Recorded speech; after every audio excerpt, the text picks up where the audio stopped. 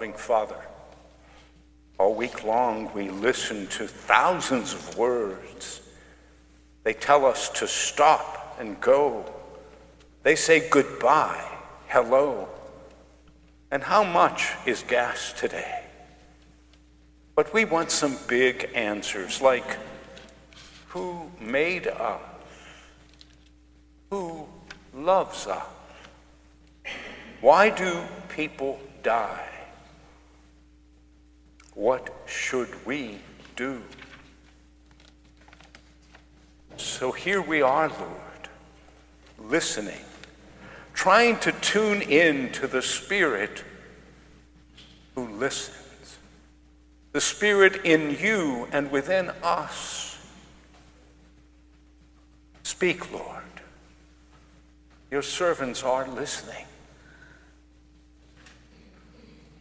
May our scriptures and our conversation reveal what is hidden and what is so delightful for us to recover. Let it all make sense. You live and you love us.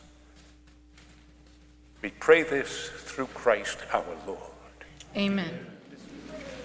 The following passage from the Book of Wisdom presents a prayer purported by the author of Wisdom to be a prayer of King Solomon.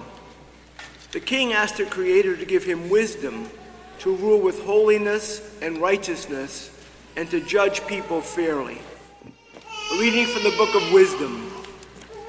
For who can learn the counsel of God, or who can discern what the Lord wills? For the reasoning of mortals is worthless, and our designs are likely to fail. For a perishable body weighs down the soul, and this earthly tent burdens the thoughtful mind. We can hardly guess at what is on earth, and what is at hand we find with labor. But who has traced out what is in the heavens? Who has learned your counsel, unless you have given them wisdom and sent your Holy Spirit from on high? And thus the paths of those on earth were set right, and people were taught what pleases you, and were saved by wisdom. The word of the Lord. Thanks be to God. To comprehend the following passage, we have to know that Philemon owned a slave named Onesimus, meaning useful, who ran away from his master and attached himself to St. Paul. He accepted the gospel and was baptized. St. Paul is sending Onesimus back to Philemon, not as a slave, but as a brother in Christ. Would you accept Paul's terms if you were Philemon? Reading from the letter of St. Paul to Philemon. Beloved, I, Paul, do this as an old man, and now also as a prisoner of Christ Jesus. I am appealing to you for my child Onesimus, whose father I have become during my imprisonment. I am sending him, that is my own heart, back to you. I wanted to keep him with me so that he might be of service to me in your place during my imprisonment for the gospel. But I prefer to do nothing without your consent, in order that your good deed might be voluntary and not something forced. Perhaps this is the reason he was separated from you for a while, so that you might have him back forever, no longer as a slave, but more than a slave, a beloved brother, especially to me, but how much more to you, both in the flesh and in the Lord. So if you consider me your partner, welcome him as you would welcome me. The word of the Lord. Thanks be to God. The Lord be with you. Listen to this reading. It comes from the Gospel according to Luke. Large crowds were traveling with Jesus, and he turned and he said to them, "Whoever comes to me and does not hate their father and mother, spouse and children, brothers and sisters, yes, even their life itself, cannot be my disciple. Whoever does not carry their cross and follow me cannot be my disciple. For which of you, intending to build a tower, does not first sit down and estimate the cost to see whether you have enough to complete it? Otherwise, when you have laid a foundation and you're not able to finish, everyone who sees it will begin to ridicule you, saying, "This fellow began to build and was not able to finish." Or what king, going out to wage war against another king, will not sit down first and consider whether he is able with 10,000 soldiers to oppose the one who comes against him with 20,000? If he cannot, then while the other is still far away, he sends a delegation and sues for terms of peace.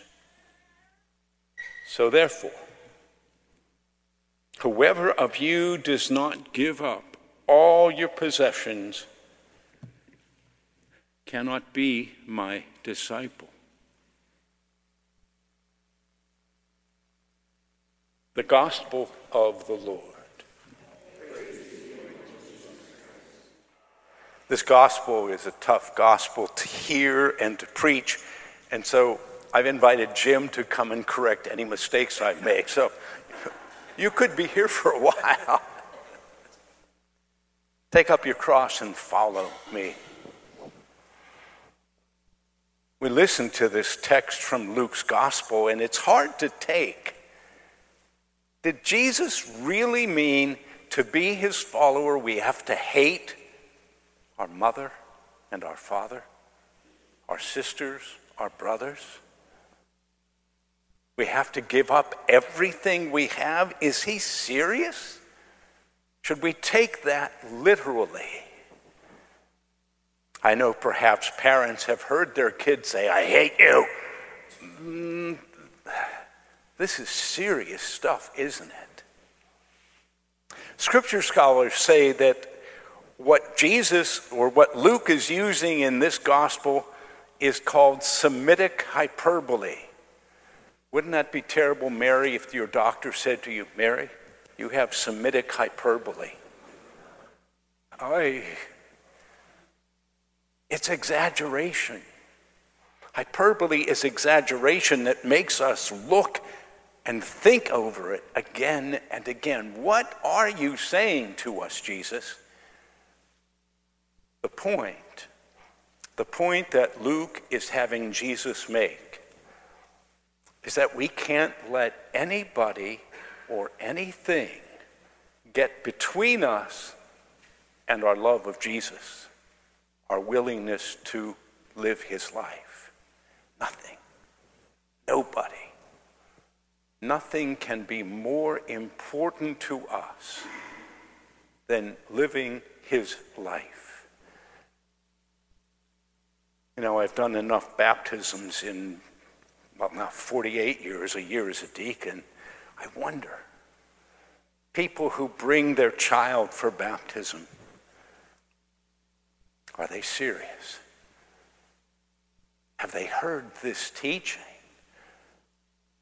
Can they teach their children to live what Jesus calls us to live? Men at prayer yesterday was a really, really good discussion. And one of the guys shared very, very powerfully the part where it says you have to give up, you have to let go of things to follow Jesus. This guy shared that his wife had died about 10 years ago. His kids moved far away. And he had to decide to to move to a smaller place. He couldn't live in the big house they shared, and he moved to a smaller place, which meant he had to let go of a lot of stuff. You been there? Have to let go? And this guy, in a beautiful and profound sharing, said, the teaching of Jesus reminds us that when we let go, we don't have to let our hearts be broken. We don't have to let ourselves be broken by the letting go.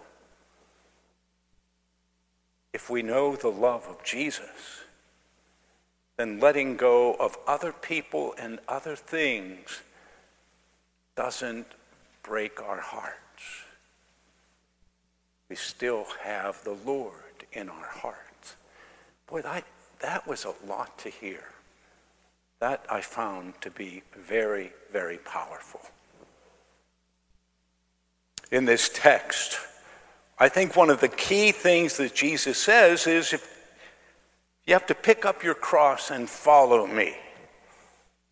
I look at this beautiful cross and Jesus holding out his Holy Spirit to us and think, what does he mean? I don't think that he necessarily is saying we have to suffer physically.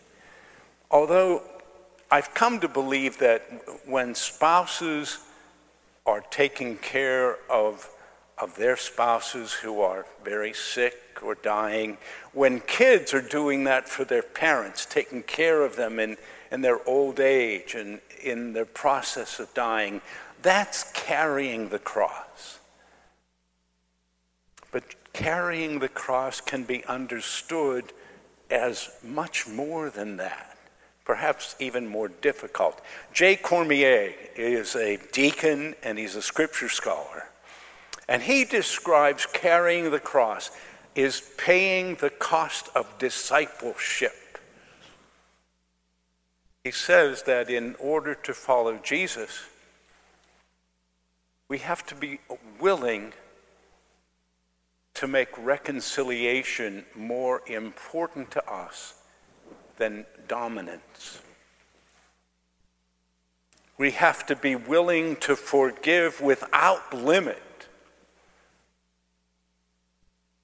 We have to love unconditionally and make sacrifices in love that make that love real.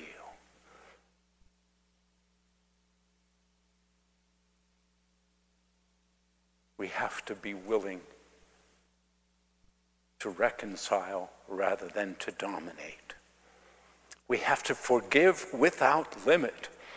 And we have to love unselfishly, no matter the cost. To carry the cross, we have to seek reconciliation more than dominance.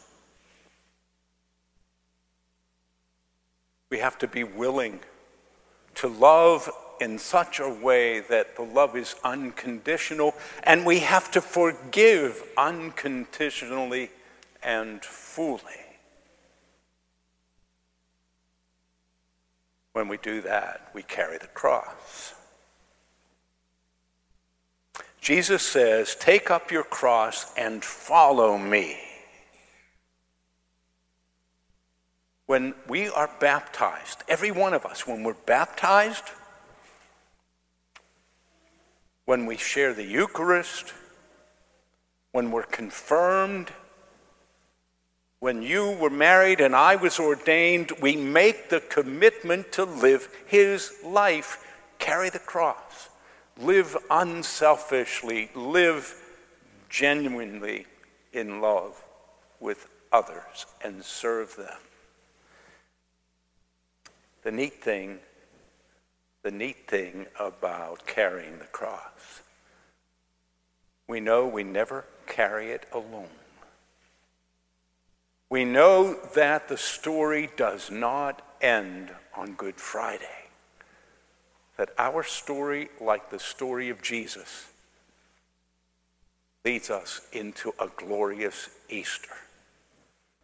Thanks for listening to this week's service. To stay up to date on the latest news involving our parish, please visit our website at goodshepherd-sc.org.